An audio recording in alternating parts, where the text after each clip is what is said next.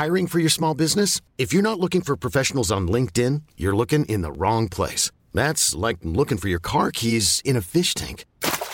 LinkedIn helps you hire professionals you can't find anywhere else, even those who aren't actively searching for a new job but might be open to the perfect role. In a given month, over 70% of LinkedIn users don't even visit other leading job sites. So start looking in the right place. With LinkedIn, you can hire professionals like a professional. Post your free job on linkedin.com/achieve today.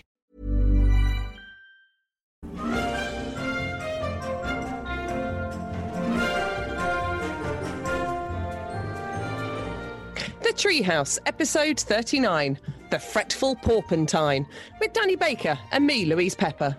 Very good morning to you, everybody. A very good morning to, of course, Louise Napoleon Pepper on the other side of town, but as always, chiefly yourselves. And you may notice the brisk way I've started this one. Yeah. Because... You got somewhere to be? No, I don't have anywhere to be, and I wish that we could all say the same. Oh, actually, sorry, we can.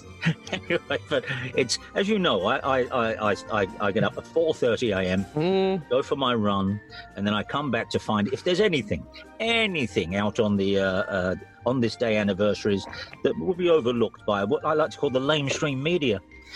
And so today I went to my usual sites, and it was just overwhelming. Oh. And I'd looked at the first page, and I thought, well, that's it.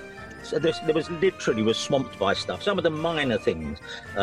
It's George Arliss's birthday. Did I tell you this? George Arliss.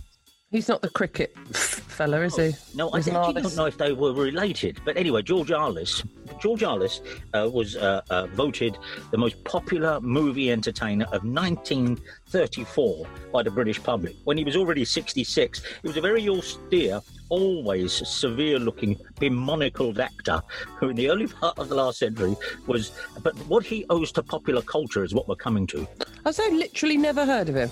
George Arliss, well, it's like he was the Daniel Radcliffe of his day, if you like. And anyone who knows what George Arliss looks like knows what a stretch that is. By the way, if you've never heard the show before, hang in there, because these usually come round to have some kind of modern meaning. Not that they need it. George Arliss, he was a very famous actor, but...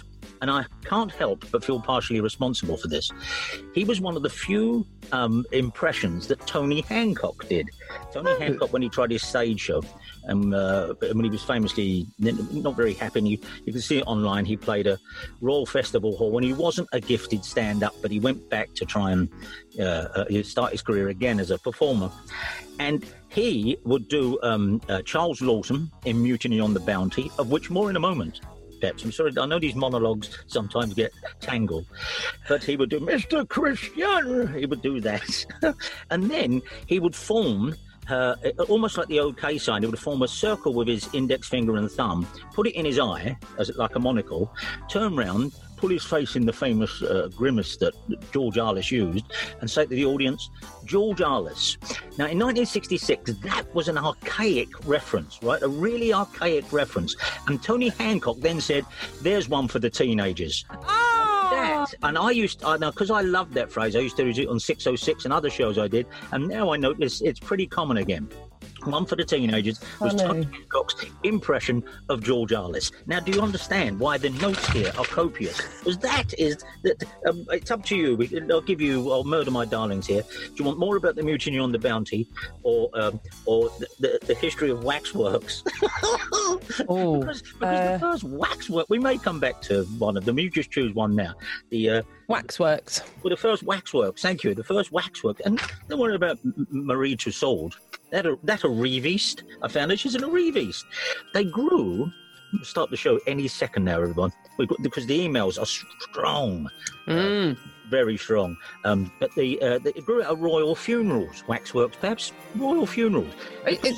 Yeah. It was the. I know it's a stretch, isn't it? But it was the custom to always put the dead monarch on top of the coffin as it was paraded around the streets, you see. No, right. Yeah. So instead of the real body... The real body, dressed in real clothes. But they found, yes, exactly, that facial pulling. They found that certainly when, the weather was warm, that they were making their own gravy. And anyway, so walking around the street. So what they did they started making effigies of just the face and hands, putting them in clothes, and that replaced it. I think Edward III in 1377, I've written it down, was one of the first to be waxed, if you will. And then afterwards they would get the head and hands, and the public could come and see them. Queues were around the block. Queues were around the block. In 1377, how does word spread? More than that, you could stand on your roof with a rolled-up scroll and hit everyone. That's how few people there were around. I'm going to see the head of Edward VII for over the 9, folks. And, remember to keep your distance. So that's what they would do. And then Westminster Abbey started charging, huge. And then Lord Nelson died, and they buried him in St. Paul's. And huge queues at St. Paul's, and there was actually a rivalry between St. Paul's and Westminster to get the best waxworks. I know, I'm sitting reading this morning. The show starts in a second. And then there was Mary's Waxworks, of the moving waxworks at Royal Court of England, opened in Fleet Street. She did clockwork waxworks. Have you been? When was this? That was in 1711. Clockwork waxworks. We think we're so modern. We do. The queues again around a bit. It was a smash.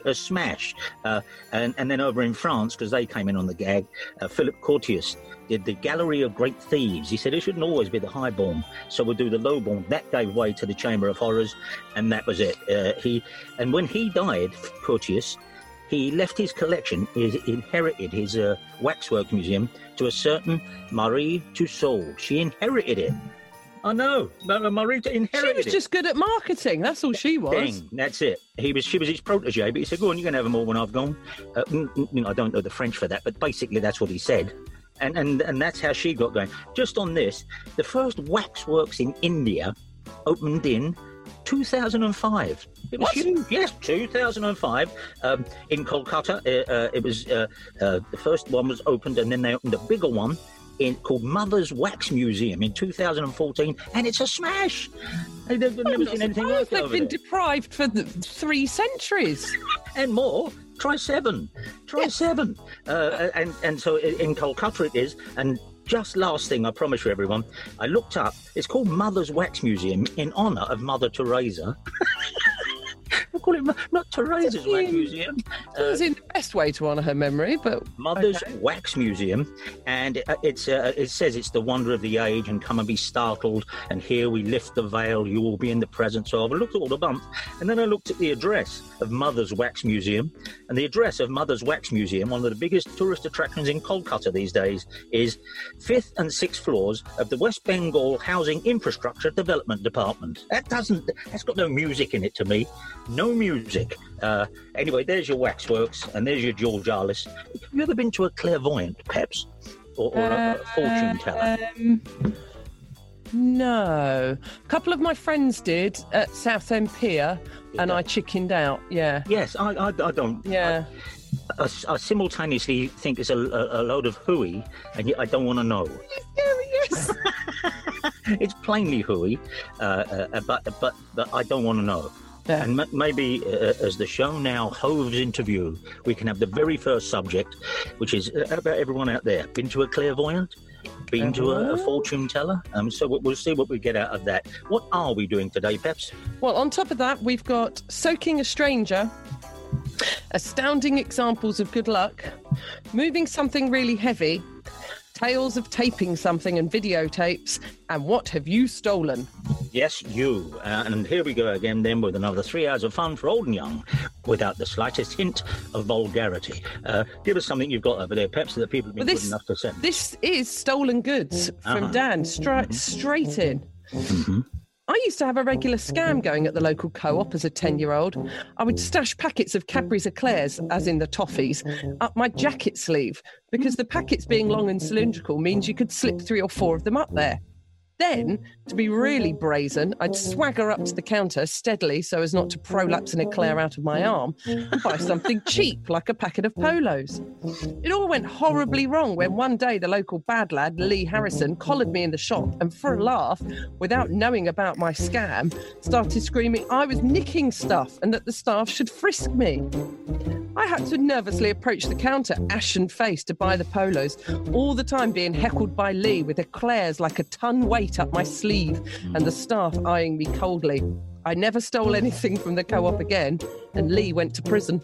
No, later on went on to Nick. Let me ask you here, Peps, and I've got a couple of these myself. Ever stolen anything? Come on, this is amnesty. I have the power to give amnesty. Not in a purposeful way. I have done. When Wilbur was quite newly born, I went round the shops and would put things on top of the pram while I was walking around the shops, and then walk out the shops and go home and go, oh, there's 2 cakes and a packet of pork pies here. Oh, really? Oh, really? This is only a couple of years ago. Come on, Isabel Barnett, fess up. You meant it, didn't you? By the way, that may be the most esoteric reference, I think, even by this show standards. But, you walked out of Mothercare. Is that why they went skint? Mothercare went skint about 6 months later. Well, no, it wasn't Mothercare. It was pork pies, so it must have been Sainsbury's. But well, it's in my first book. I was a version therapist. And anyone, again, cautionary tales are always welcome. I was a version therapist off of a life of crime, I believe, at the age of 6, when, as November the 5th was hoving round, me and a few of my friends decided to go to Eric's, the greengrocers on Rotherhithe New Road, and steal a potato each to throw into the fire we had going. It wasn't a bonfire, just a fire we had going on the dump. You nick a potato and you could throw it in the fire. So we all went in there, and Eric wasn't around. Eric weren't there. There was no one. It was just a little sort of stall come shop on Rotherhithe New Road. And so my mates went, where do you think he's gone? I said, I don't know. And I got a potato ready to take away. And I'm 6, remember? I took it from the bottom of the stack. Avalanche, right? It sounded like a Ginger Baker solo all of a sudden. My mates all ran out, and I turned, and who's hovering over me? Eric himself. What are you doing? He knew me. What are you doing? Danny, you're putting that in your pocket. And I was attempting to put it in my pocket as I looked at him. And I said, no, I was polishing it. That's what I said, Peps. I said I was polishing it. I promise you. Now, you weren't, were you, Nat? I told your mum, at which point I burst into such tears, I ran out of the shop straight into a postbox. Dong! And that is why I didn't end up as Raffles. Like Jacques Tati or something. And so about that, huh? Okay, here's one of crime and punishment. Here's a story about unusual school punishments. Been sent to us by Colin. Got a great one from Joe coming up. Joe, I'm saving yours to the end. Anyway, we'll get to Joe in a second. He says, this is the subject. Did this only happen at your school? And I like this. He went, I went to a Catholic primary school in the mid-1960s. Most of the teaching staff were nuns, and the headmistress was a ferocious item named Sister Anselm. Oh. Yeah. The usual 60s forms of discipline were in place, but Sister Anselm had a particularly interesting one for the most heinous of crimes, like fighting at the bus stop or swearing. For example, at morning assembly, after the usual offices were attended to, she would demand silence, then in a thunderous voice call out for an example. James Flaherty, she might say, come up here by the stage. James would shuffle up, he'd bend over without request and get 6 of the best. But this was the least of his problems. He would then be ordered to go to the cloakroom and bring me a girl's hat. We were a mixed school, and off he'd trudge, come back with the hat, which was either a blue velvet bonnet, autumn-winter, or a natty straw boater with a red and green band, spring or summer. The hat would then be firmly placed on his head by Sister Anselm. The elastic string snapped under his chin with a terrible finality, and he would be dismissed. The hat had to stay on all through the day, with no exceptions. If he was found bareheaded, he'd get another 6 strokes and another hat. Similar rules applied to the girls, but that was a boy's cap and red and green quartered. Quite smart. 6 smacks on the hand with a ruler was their thing. Cruel and unusual. Well, it kept me on the straight and narrow. Chiefly the hat part, I think. And that's from Colin. Now, that's a lot of people were probably saying, oh, how terrible. Well, as someone... It was creative. But having to walk around in a fancy hat all day, a boater, You would have been grandstanding from the crowd. As soon as she snapped it on my head, I would have taken my index finger and just put it at that angle. I think that's better, don't you, Alison? What did you call me? Anyway, that's from our friend Colin. Something else, perhaps? This is from, oh gosh, where have I put it? It's another budgie story. Budgies are strong. No, Barry Cryer will enjoy a lot of these anyway. When my grandmother died, this is from John. When my grandmother died in the early 60s, my mum reluctantly took on the budgie. Oh, do you know what? He hasn't given us the budgie's name, which is a Joey. Budgie be called Joey. Oh, Joey, yeah, true. Joey. Nan had a colourful vocabulary, so the four of us who were in the family were instructed to keep repeating innocuous phrases until the bird was re-educated. This was successful, but a couple of months later, when we assembled for family dinner, my mum, looking more stern than we'd ever seen her, said, "Who's taught the budgie to swear?" Apparently it was a common expletive, and the three of us vehemently denied having taught it. A few days later, equally stern-faced, Mum sat down to dinner and said, "I owe you all an apology." Mum didn't work, and her routine was to have lunch in the dining room where the budgie spent its morning, and then would retire to the sitting room to watch the TV, and took the cage with her so that it could sit on a small table. At this time, the TV was temperamental, and after being switched on for a minute or two, the picture would break up. And of course, the only remedy is to get up and give the telly a whack. On this day, as usual, Mum had carried the cage through to the sitting room, settled into her armchair, ready for it to snooze whilst pretending to watch daytime tosh. And after a minute, again, the picture started jumping about. Just Mum? Sorry, Pep, the idea that... And now on ITV, it's some more daytime tosh. Here on Daytime Tosh, we've got daytime tosh. Sorry, Pep, go on. Mum, realising she had now done this for many days, said, "Bugger it," as she got up to give the TV a whack. Bugger it, she said. I had a moment there where I wasn't sure if we were allowed to do it. Regards, John. So there you are. We are trained in some ways. I mean, the more forceful word for rear end turned up in one of these podcasts, in one of these emails, and I thought, I don't know if after all these years I can say it on the air. I may have to go for the donkey option. This is a tremendous email. It's and it really is. This is unbelievable. This is from Karen. Thank you very much indeed, Karen. This is on the subject of extraordinary slices of luck, great moments of good fortune. And it begins, as you can imagine, with your heart in your mouth, because she says, "My engagement ring is from the 1920s, a diamond with sapphires set in platinum. The diamond is cut in such a way it would be really hard to replace, because according to the antique dealer we bought it from, they don't make them like this anymore, and haven't for some time. It's so lovely, but it needs care because it's old, and occasionally the stones get loose and I have to take them to be tightened up. I teach preschool music and movement classes, and one Monday morning I took my older girl to school, drove my little one to preschool, drove to the church hall where I teach, ran classes all morning, packed up my tambourines and triangles into the car. Then I drove into town, parked up, browsed in several shops, did a bit of supermarket shopping, drove home, opened the front door and looked down. The diamond from my ring was gone." It had fallen out of the setting. Approximately 4 millimetres wide, I thought back to all the places I'd been that morning and assessed my chances of finding the stone as absolute zero. It was smaller than a pea, and after I checked in the car and the drive, I said to my husband, "There's no point, is there, going back? There's no point. What's the point of going back? I'm not going to find it." He said, "Just try some of the places." "What? No, there is no point," I kept telling him. "Go back to the church hall, have a look there. That's where you spent most of the morning." Wearily, I got back in the car and returned to the Quaker church. It's remembering that one of the underpinning values of the Quaker religion is to live simply. So, my swanning in there with large sunglasses and a fake fur coat declaring loudly, "I'm looking for a vintage diamond. It's fallen from here," points to empty ring casing. That felt somewhat grandstanding, but I ploughed on regardless. The room I teach in has lovely big floor-to-ceiling windows on two sides. It was a sunny day. And as I walked in the room, unbelievably, in the very centre, in a shaft of sunlight, was the diamond, sitting in the middle of the floor. It was as though the sun was actually pointing out my stone, lighting the way. I could not believe it. I mean, what are the chances? It could have fallen out anywhere in the car park where the gravel is, or any of the other stops, but no. And there it was, in the middle of the floor, with a sunbeam picking it out. I felt like the luckiest woman alive.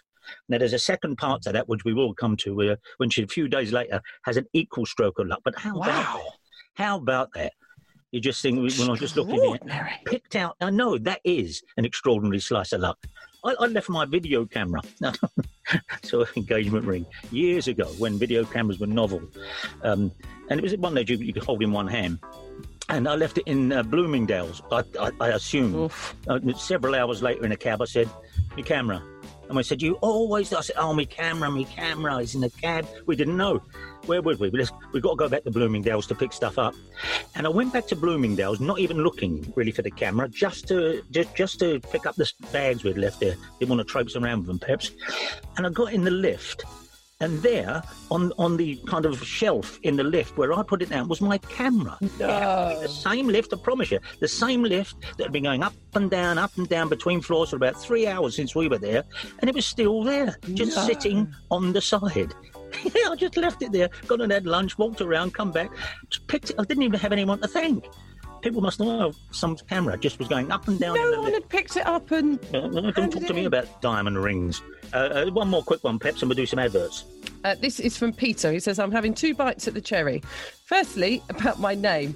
About 15 years ago, I was reading The Client by John Grisham, and I was taken aback when a character appeared with my name, Peter Corser. Now, while my name's not especially special, it's not very common, and I got out of bed and told a singly unimpressed and now former Mrs. Corser about it. About a year later, walking past the bookshelf, I picked the book up and looked for my name twin. I couldn't find it. As I recalled, he was a courier or legal secretary delivering papers. I ended up all but rereading the book with no joy. And I'm embarrassed to admit I've since bought a couple more copies of the book when I've seen it in charity shops. He's still elusive. I wasn't drunk. I wasn't sleepwalking. I can remember seeing and reading it and being surprised. But he has never reappeared in the book." Oh. That's phantasmagoria. That's worth its own exhibit. What was her name? Mother's Wax Museum in Kolkata on the 5th and 6th floor. Before we vanish, and I apologise for being so ebullient today, but while we're here, you know my Mel Brooks story? I have several, but when I interviewed Mel Brooks in 19... Oh, your name! Yeah. And I thought, it'd be just another press interview. Ended up bonding with him because I sat down and his manager said, "Mel, it's your first interview of the day. This is Danny Baker." And he stood up, spun round on his heel. This is in the Claridge's Hotel restaurant. "Wow, you're Danny Baker?" I said, "Yeah." He said, "You really are?" I said, "Yeah, you are. You're a Danny Baker." And he went on and on. And I couldn't, because as you know, and probably most of the audience, it doesn't matter. It's still a good name story. Turns out the very first thing he wrote for television was called The Private Life of Danny Baker, because he couldn't think of a less Jewish name, he told me. And if you look, it's online now and it's everywhere. And and after that, you've got to come around museums with me. And we hung around for about 2 or 3 days. Now, there are some absolute pips. As I say, there's another one from Karen. There's Jo. She's got a terrific story about Disney. And I know you have. So we'll do these advert peps, and then we'll be back instanta. Also from Something Else. Mel Gedroych is quilting. Listen to Mel and good friend Andy Bush as they learn a great new skill and tell some brilliant stories, all whilst having some good, wholesome fun. In a nutshell, I took a pair of scissors and I went into my husband's wardrobe. Now, this comes from a shirt that I bought him that I know he doesn't like. So I'm testing him by... this is brilliant. Yeah, by finding out when he discovers Amazing. That the shirt has got a big patch out of the back of it. Wow, and which area of the shirt is this taken from? Bottom right. Okay. Listen now in Apple Podcasts, Spotify, and all good podcast apps. Good morning, everybody, it's the Danny Baker Show, radiating out across the airwaves. Come the sunshine or the rain, come aboard the Danny train. We'll kick our slippers off and throw our cares away. What better thing to do than have a jolly jape or two? Don't touch that dial, there's nowhere else to go. Come and join a happy session, wave ta-ta to the recession on the Danny Baker Show. Take it away, Danny. And we're back again, and even in not that we weren't hanging on every word of our sponsors and stuff there, we were even coming up with more stuff. We may have to do this every morning. We may not broadcast it, but me and Peps and Phil Wilding might have to get together just to chat. So straight into it, Peps, because we are getting so behind with a fantastic, and I mean that, not in a patronising way, but the emails are of such a standard, and because Peps and I just yak, we don't get round to them. Give us something, Peps.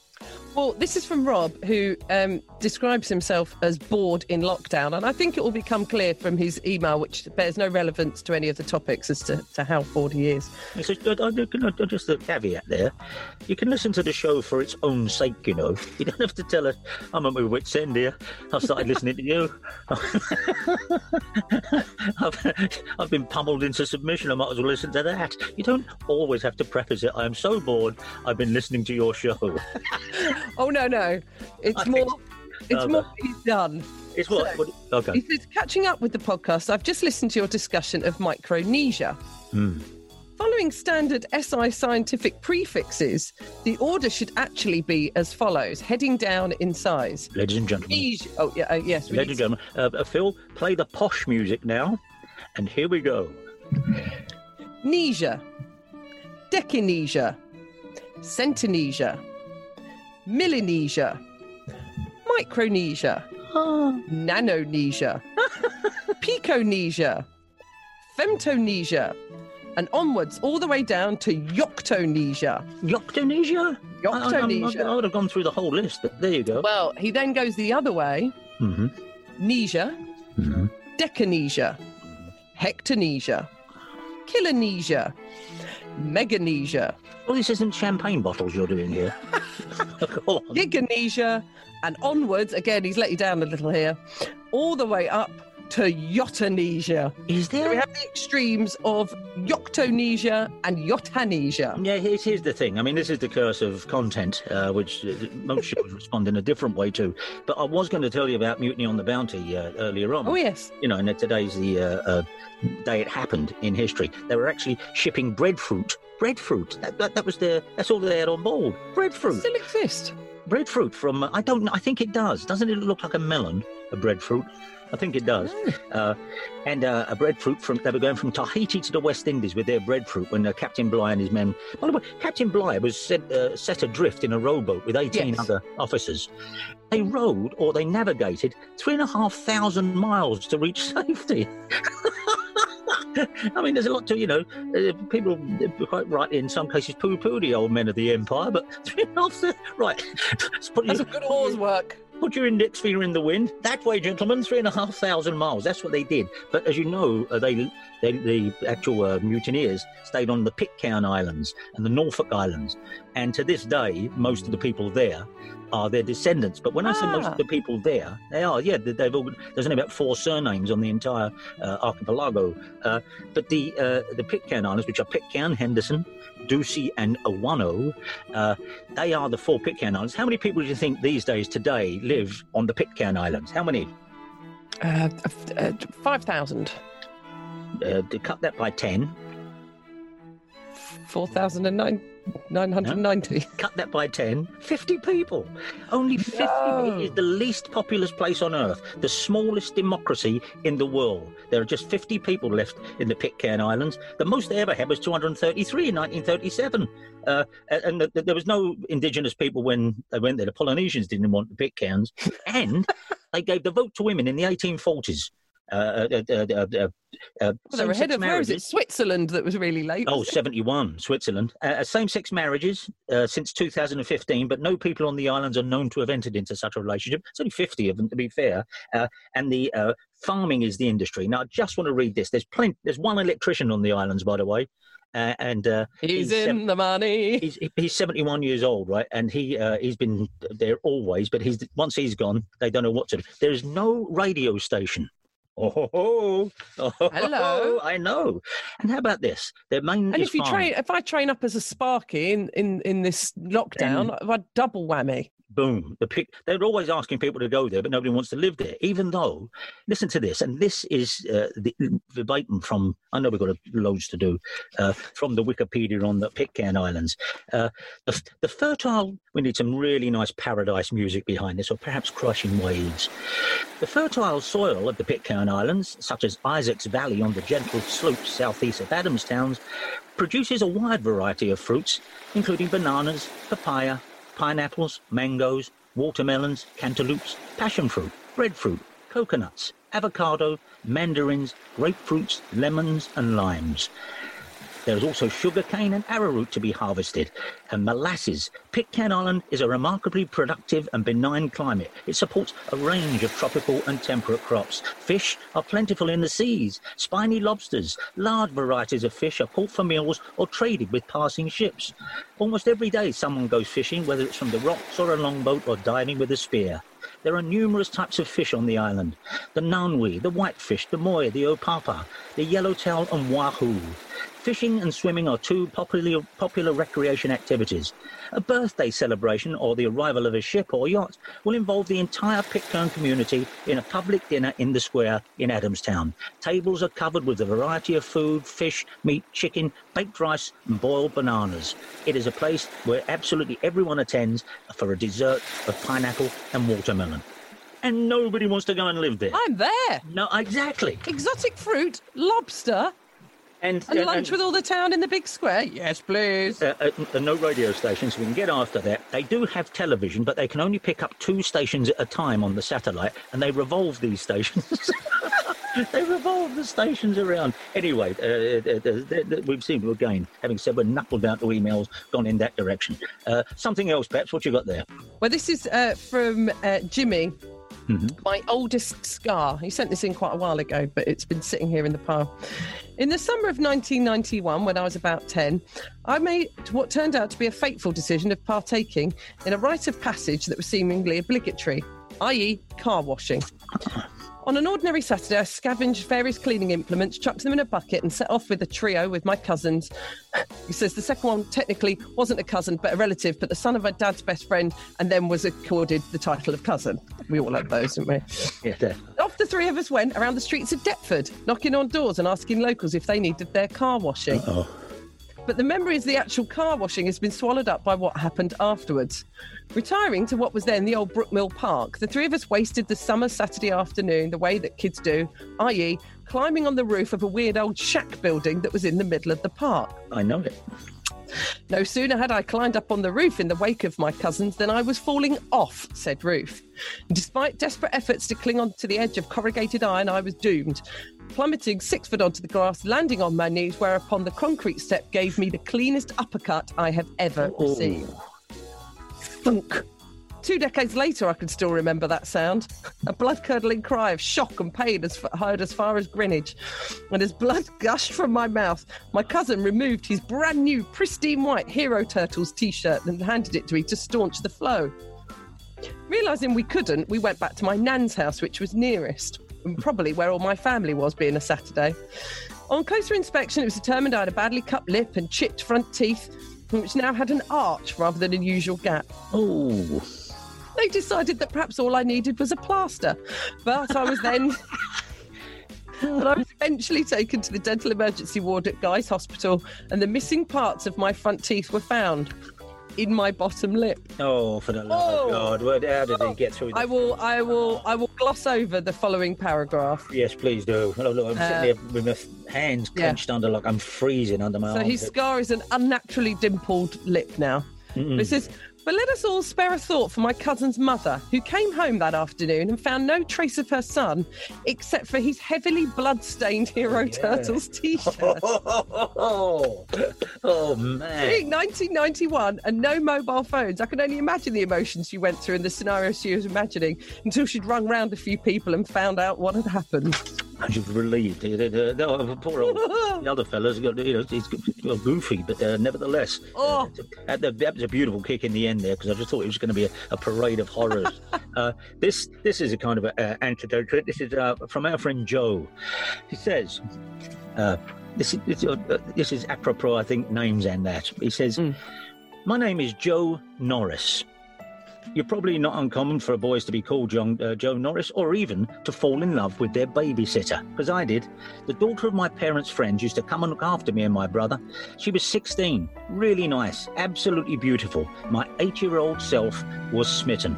Years later, I couldn't help but be disappointed when my parents told me they'd been invited to her wedding, meaning she would never be mine. But worse was to come. She was marrying a man called Joe Morris. I'm Joe Norris, remember? Norris with an M, and she was marrying Morris with an M.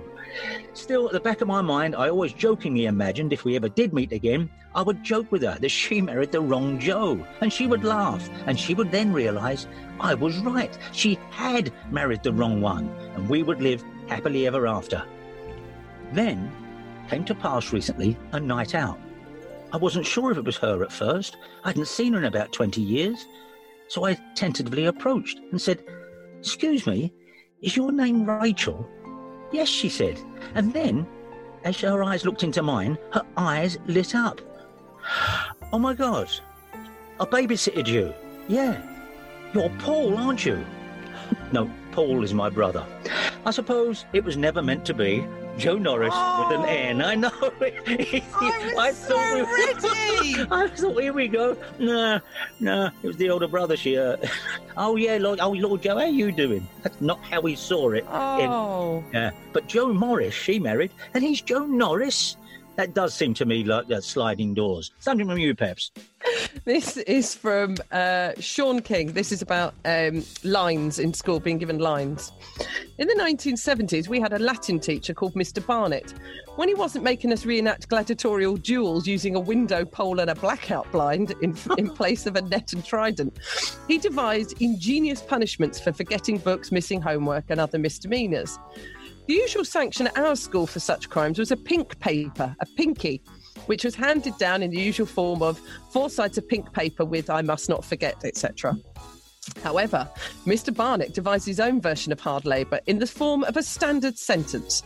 If, for example, you left your books at home, he would lean back in his chair, gaze up at the window and dictate a very complicated sentence. One like, "It is the matter of the utmost importance that, under no conceivable circumstances whatsoever, should I forget or neglect to bring, convey, transport, or otherwise guarantee the presence of my textbooks, exercise books, dictionary, and any pens, pencils, paper, or other stationery connected with my studies to every class, on every occasion, thereby ensuring that I am able to participate fully in all lessons devoted to the study of the letters, manuscripts, and monographs of Tacitus, Pliny the Younger, and other scholars, authors, and scribes." Superb. Depending on the severity or any previous form, you'd get between 50 to 100 of those. Bravo, sir. Bravo. Years later, I realised that actually he was encouraging us to get to grips with putting long sentences together and uses clauses and subclauses. However, it still hurt when he tore them up once you handed them in. That's what they did. I think I mentioned once, I used to do this gag when the final bell went at 4 o'clock and we all had to close our desk and do 2 kind of military steps into the aisle between the desks, and then he would say, "You can go now," and we all made it to the door. My desk was nearest the door at West Greenwich, and when we did that, one night I thought this would be funny. I can't open the door, and everyone piled up behind me, right? There was this kind of huge, I can't open the door. And I did it for about 3 nights running. And he said, "Mr. Bullock, come back, everyone sit down." And he said to me, "You have to do it. I've seen it. That's no accident. You did it." He said, "Right, I want 1,000 words on doors by the morning." I said, "Okay." So went home. I wrote perhaps 3,000 words. And of course I did. The audience are not surprised. And I handed it to him, and it was pretty ripe stuff as well. And he just tore it up and threw it in the bin without looking. I suspect he went and stuck that back together again, but he thought, "Oh, the crafty old sod. I wonder what he said," because there were some good gags in there. I thought some pretty good stuff. Here's another one, subject, which of course is soaking a stranger. This is from Mick. Oh, yes. I went about 15 years ago. I was invited to a barbecue with my girlfriend. As this was the kind of barbecue where I'd know nobody, I dragged my newly single mate along with the promise of free meat and the potential to meet girls. Hang on, he went with his girlfriend. What do you mean he had to take a mate with him? What's wrong with talking to the partner for 3 hours? Anyway, he took his mate along. I was chatting with my girlfriend Katie when I attempted to put some ketchup on a plate. I stood up, I squeezed the bottle at a 45-degree angle, but massively overshot the plate and put a line of ketchup all the way down a Canadian lady's white trousers. My reaction didn't help. I just burst out laughing and tried to apologise, but couldn't get it out as I was laughing too much. She was very unhappy and went to try to repair the damage. Now, my friend I took along stirred the pot at this point. He sought her out and told her he did that deliberately. He said he was going to do it to get a laugh. You should get your own back. You should get him now, he said.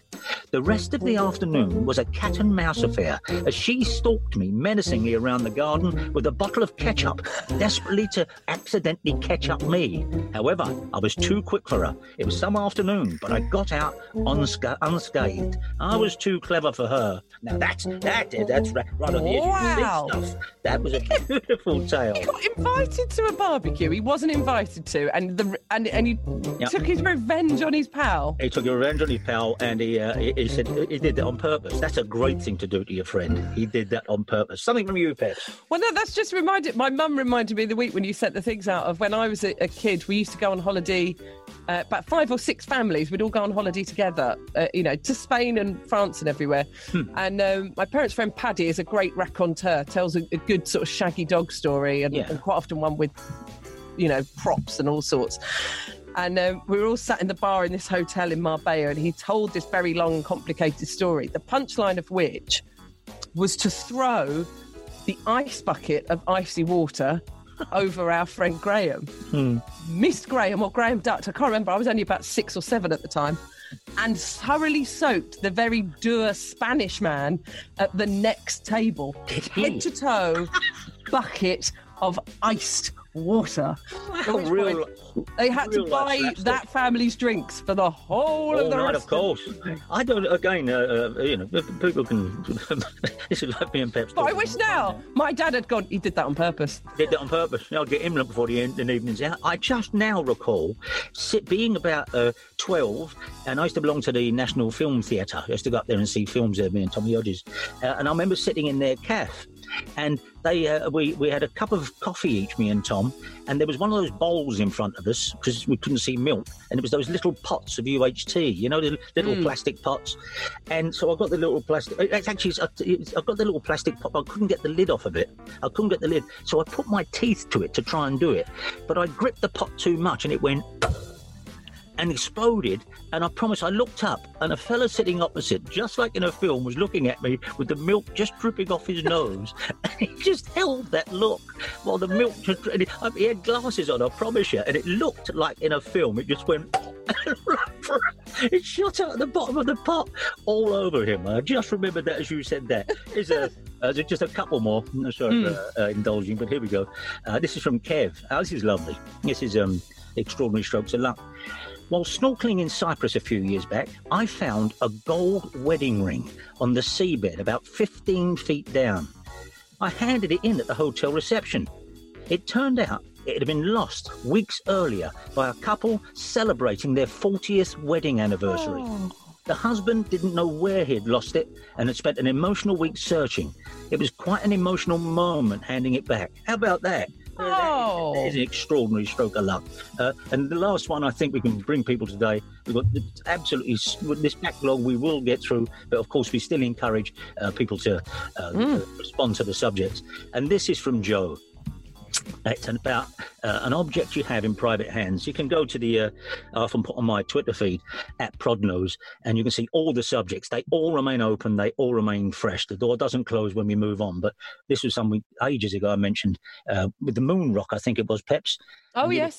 That was on astounded that there's so much knocking around, including in a landfill over in Ireland, isn't there?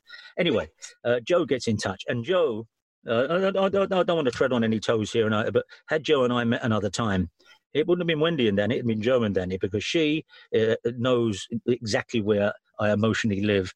Last September, I went off on one of my regular trips to Disney World in Florida, a place I love and just can't help going back. Me and you, Joe, you know that. Usually it's just me and my husband, Rob. Oh, hang on. The story's taken a dark turn. Anyway, usually it's just me and my husband Rob on these trips, but this time we were bringing the whole family to show them the wonders of this place. My mum Kath, although not totally disabled, finds it hard to walk long distances, so I recommended hiring a mobility scooter to help her get around the miles of walking in that sweltering hot sun. Mum had not used one of these before and was given a short lesson at the rental place, and off we went, straight to the Magic Kingdom. We walked down Main Street in the Magic Kingdom with Mum whizzing along on her new scooter, up the drawbridge and into the castle, the great castle at the end of Main Street. And then we were all looking up to the other side into Fantasyland with the beautiful sight and the carousel. I know all of this, Joe. And all the rides that awaited us. Mum decided to park the scooter and go on foot to look around this area of the park. We saw the dedicated scooter parking area and Mum headed towards it. It was at this point the scooter took off at some speed, and I mean some speed. There was a large obstacle in her way, and a collision was inevitable. I should add that the large obstacle in her way was the 100-foot-high centrepiece of Disney World, Cinderella's castle. She crashed into it at quite a lick. Obviously, the family's first instinct was not to help, but to scream with laughter. We watched Mum now trying to reverse the scooter away from the wall, which she did, revealing that a large chunk of the castle was now hanging out where the impact had happened. You can see from the attached photo the chunk just hanging there. And my sister acted fast. She decided to swoop down and liberate this magical rubble from the wall and keep it as a souvenir. We now have it at home as our piece of the Disney magic to remember the trip by. And you've got to admit, it's better than a mass-produced stuffed Mickey. This was only one of our 17 days. The scooter hit a lot more things in our time there, but we didn't get any more artifacts to bring home. However, every time I hold that chunk of Cinderella's castle, I can still smell the churros and hear the Small World theme in my head. Does anyone else own a piece of a famous building? How about that from Joe? Oh, Mum, suddenly lost control. And it's in Disney. You'd have thought security would have been down. And I was going to say. I would love a piece of it. Little sweep and broom, quick, tidy up. We don't have any damage at Disney. I know it's why they closed Stonehenge, because people would chisel a little bit out. They would, I know. But a little piece of they should give you hammers and chisels as you approach it. We paid for it. It's what Walt would have wanted. We haven't achieved half the things we wanted. You got anything else you want to do there, Peps? No. They can all stay for the next one. I think so. They say, well, we'll be back on Saturday with the next one. But in the meantime, play the theme tune, Phil. 1, 2, 3, 4. Climb up, come in, let's cozy down. Wave goodbye to that silly frown as we chase our cares away. In the treehouse. The fire's on, it's warm inside. We guarantee you'll be satisfied as we laugh the day away. In the treehouse. Take it away, Danny! Always do, Wisby. My thanks to Louise Napoleon Pepper. There are 38 other shows. If you haven't heard any of them before, all of them achieve as much as this. Thanks to Phil Wilding producing the show, and Josh and everyone over there at Something Else for giving us the platform. But as always, it's chiefly yourselves. We'll see you next time, everyone.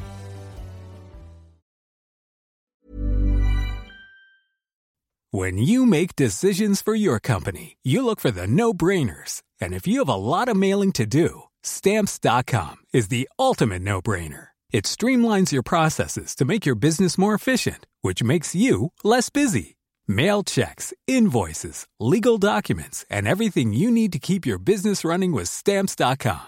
Seamlessly connect with every major marketplace and shopping cart. Schedule package pickups and see your cheapest and fastest shipping options from different carriers, with rates up to 89% off USPS and UPS rates. And with the Stamps.com mobile app, you can take care of mailing and shipping wherever you are. Make the same no-brainer decision as over 1 million other businesses with Stamps.com. Sign up with code PROGRAM for a 4-week trial, plus free postage and a free digital scale. No long-term commitments or contracts. That's Stamps.com. Code PROGRAM.